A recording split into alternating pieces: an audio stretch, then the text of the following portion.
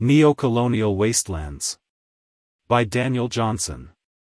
In the late 1970s, residents of the working-class neighborhood of Love Canal, New York experienced a number of mysterious illnesses. In addition to abnormally high rates of birth defects and miscarriages, inhabitants were afflicted with epilepsy, asthma, migraines, and nephrosis. Investigations revealed that in 1942, the Hooker Chemical Company began using part of the canal as a chemical waste dump. 11 years later, the company capped the 16-acre hazardous waste landfill and sold the property to the Niagara Falls School Board, leaving approximately 21,000 tons of chemicals in the area. Consecutive wet winters in the late 1970s raised the water table, causing the chemicals to leach into neighborhood basements, yards, and playgrounds. Disasters like those in upstate New York and elsewhere greatly increased the cost of waste disposal in industrialized countries. Yet rather than ban or even reduce such wastes, producing nations began exporting them to developing countries in debt and in need of income. Over the past 50 years, Western nations have sent their, mostly petroleum-based plastic, waste to Africa, the South Pacific, Latin America, the Caribbean, East and Southeast Asia, Eastern Europe, and the Middle East. A pattern has emerged in which popular pressures eventually force governments to reduce or eliminate the importation of foreign waste. Exporters respond by seeking new sites to cheaply offload ever-increasing mountains of plastic, paper, and other materials. Since 2016, Turkey has been the primary recipient of Europe's waste. A 2021 investigation by Greenpeace revealed how European countries, led by the UK, Germany, Belgium, and the Netherlands, have shipped millions of tons of waste to Turkey every year while Turkey's capacity to recycle its own trash remained largely unchanged. In addition to the Turkish state's inability to safely dispose of legally imported waste, illegally dumped garbage is burned or left in farmlands, near water bodies, or in open areas. Rather than being phased out, the plastics industry continues to grow while the vast majority of waste goes unrecycled. International agreements, regional political alliances, and domestic bans may mitigate some of the worst impacts of the waste export industry. Ultimately, however, eliminating neocolonial trash dumping will require more radical solutions. Exporting waste. The cost of dumping hazardous waste in U.S. landfills was approximately $15 per ton in 1980. Thanks to catastrophes like Love Canal, by the end of the decade the price had skyrocketed to $250. In Africa, by contrast, waste could be unloaded for as little as $2.50 per ton, leading mainstream economists to see major benefits in the global waste trade. In a confidential memo from 1991, World Bank chief economist Lawrence Summers claimed that, quote, countries in Africa are vastly underpolluted, and that the bank should encourage, quote, more migration of the dirty industries to the least developed countries. Africans thought differently, and popular protests quickly forced producers to look elsewhere to offload their waste. Predictably, the global movement of waste resulted in hundreds, if not thousands, of toxic dumping incidents. In 1986, for example, a garbage barge dumped 14,000 tons of incinerator ash from Philadelphia on a Haitian beach after circling the oceans in search of a location to dump its toxic cargo. 2 years later, leaking drums from 2 Italian companies released carcinogenic polychlorinated biphenyls, also known as PCBs, and asbestos fibers, into cocoa, Nigeria. Corroded and leaking barrels, or no barrels at all, allowed toxic waste to leach into soils and water systems in sites throughout the world, a process made easier in hot and humid tropical countries. Most toxic waste dumping incidents occurred after the 1989 Basel Convention, a UN-led agreement that aimed to establish a global regulatory framework for waste management. A fundamental problem with the convention was that waste producers could simply refuse to ratify any attempt to ban the international trade entirely, as was desired by alliances in Africa, the South Pacific, and the Caribbean. Basel's regulations, which took effect in 1992, were riddled with weak mechanisms of enforcement, vague definitions of hazardous waste and environmentally sound, and numerous other loopholes. One common way to circumvent regulations was simply to label waste recycling, though exporters were well aware their waste would end up in landfills or bodies of water.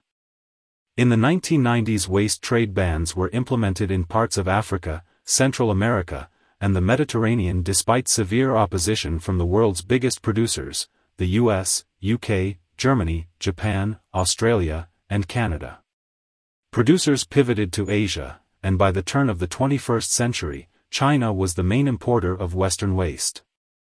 In 2017, China imported 7 million tons of plastic rubbish from Europe, the US, and Japan, as well as 27 million tons of waste paper. The arrival of unrecyclable, soiled and contaminated materials that overwhelmed processing facilities pushed the Chinese government to act. At the beginning of 2018, new National Sword policy banned the importation of most plastics and other materials to China.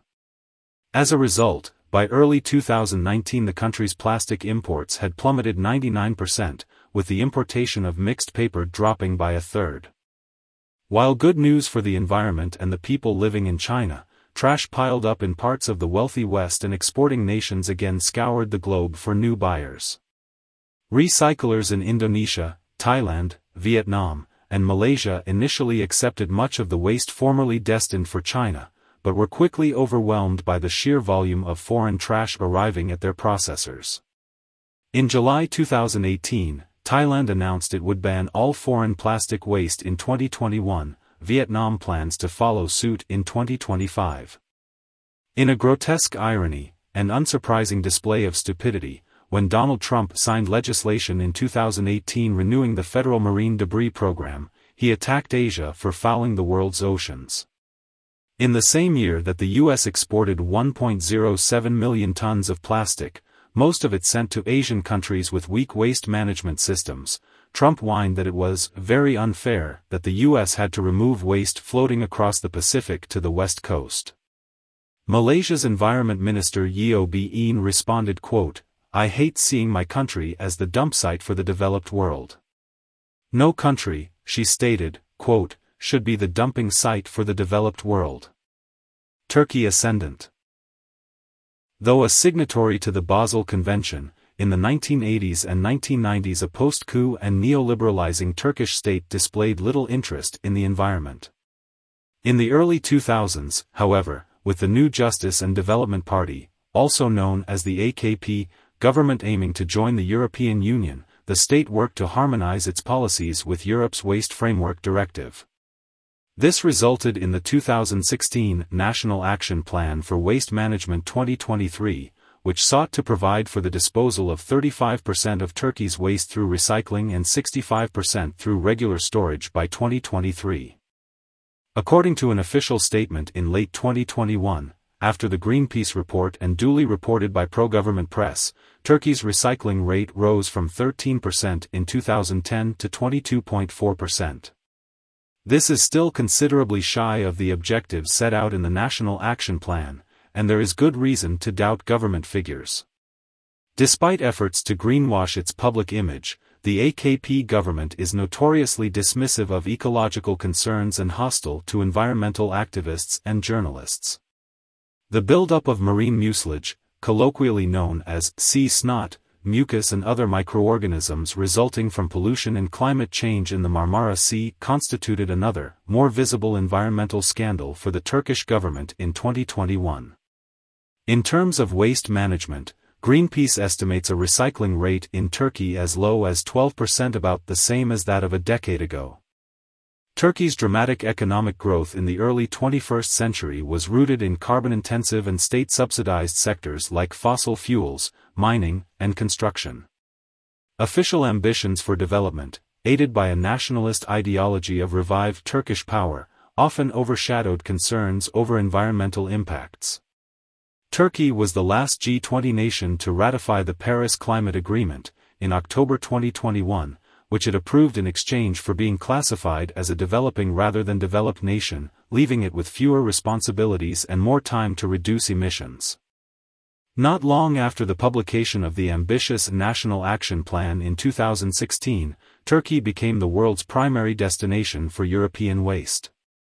Although it first began importing waste in 2004, Turkey's explosive rise after 2017 was a direct result of China's national sword policy.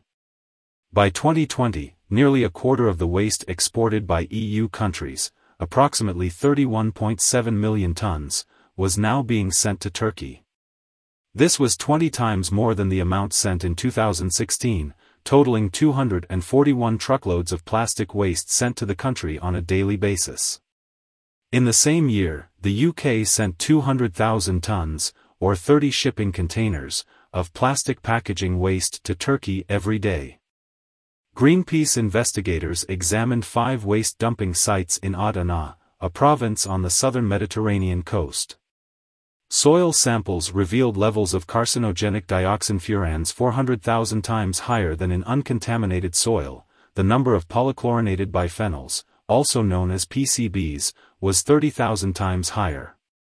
Investigators also found 18 different types of metals, metalloids, and polycyclic aromatic hydrocarbons, also known as PAHs, in the samples. The toxic chemicals are a result of the illegal burning of plastic waste and mix into the soil, water, air, and the food chain. The Adana dump sites, it should be noted, are located in important agricultural, livestock, and irrigation areas. Less than 2 weeks after the release of the Greenpeace report, in late May of 2021, the Turkish government announced it would end imports of polyethylene. In contrast to other countries, where popular pressure typically moved governments to act, it seemed the Greenpeace report forced the AKP's hand. In early July, however, the state reversed the ban after the intervention of PAJEV, a Turkish plastics industry association. The Ministry of Commerce announced that polyethylene was moved back into the category of controlled rather than banned imports. 1 year after the investigation, foreign waste continued to plague Adana. Recycling plants had failed to clean the 18 areas where plastic waste had been found despite promises to do so. The UK, meanwhile, continues to illegally dump thousands of tons of waste in Turkey while company executives attack journalists for investigating whether the waste is being properly disposed of. Unfortunately, in the midst of a continuing economic crisis and national elections slated for the summer of 2023, the environment and waste scandal have failed to register as key concerns for the Turkish opposition. Record-breaking temperatures, fires, floods, and catastrophic droughts across much of the world in 2022 have shown the undeniable reality of the climate emergency. While global warming constitutes the primary threat to the planet, the waste that is an inevitable byproduct of capitalist production should not be overlooked. A recent OECD report estimates that the amount of plastic waste produced globally will triple by 2060, with around half ending up in landfills and less than a fifth recycled. Currently, about 44 million tons of plastic leak into the environment every year, with plastics in the world's lakes, rivers, and oceans expected to triple along with expanded production. In addition to the menace of plastic is the growing mountains of e-waste, discarded electronic equipment like phones, tablets, and computers, the exportation of which brings dangerous chemicals like lead, mercury, and flame retardants to poor communities in the developing world. There are some glimmers of hope. Amendments to the Basel Convention in 2019 more clearly define plastic wastes and impose trade restrictions on non-party members. The prohibition against parties trading certain plastic wastes and scraps with non-parties will, it is hoped, stop producers like the US, a non-party, from sending waste to signatories like Mexico and Canada. And in March of 2022, representatives of 175 nations endorsed a UN Environment Assembly resolution in Nairobi to end plastic pollution by international agreement by 2024. Despite justified accusations of NIMBYism against exporting countries, people in the industrialized West are not indifferent to the pernicious effects of plastic production and waste dumping. A recent YouGov poll shows that 86% of the British public is concerned about the amount of plastic waste produced in the UK, and 81% think the government should do more to deal with the issue. A strong majority, 62%, support the government stopping waste exports to other countries. A February 2022 poll from the ocean advocacy organization Oceana revealed that 81% of U.S. voters support local and national policies that would reduce the use of single-use plastics, with 78% agreeing that the U.S. has a responsibility to reduce its contribution to the global plastic problem. Ultimately, however, the perpetual drive for profits and growth that fuels capitalism must be addressed if fundamental change is to occur. Like the fossil fuel lobby, the plastics industry has in recent years shoveled enormous amounts of money into government coffers in the US and Europe to combat popular efforts to reduce plastic use. Overcoming corporate power and its inevitably destructive effects will require coordinated activism at local, national, and international levels. It will also require no less than the democratization of our economies, and therefore the appropriation of major industries and their nationalization in the interests of people and the planet. Daniel Johnson teaches in the Department of American Culture and Literature at Bill Kent University. He is the author of Making the Early Modern Metropolis, Culture and Power in Pre-Revolutionary Philadelphia.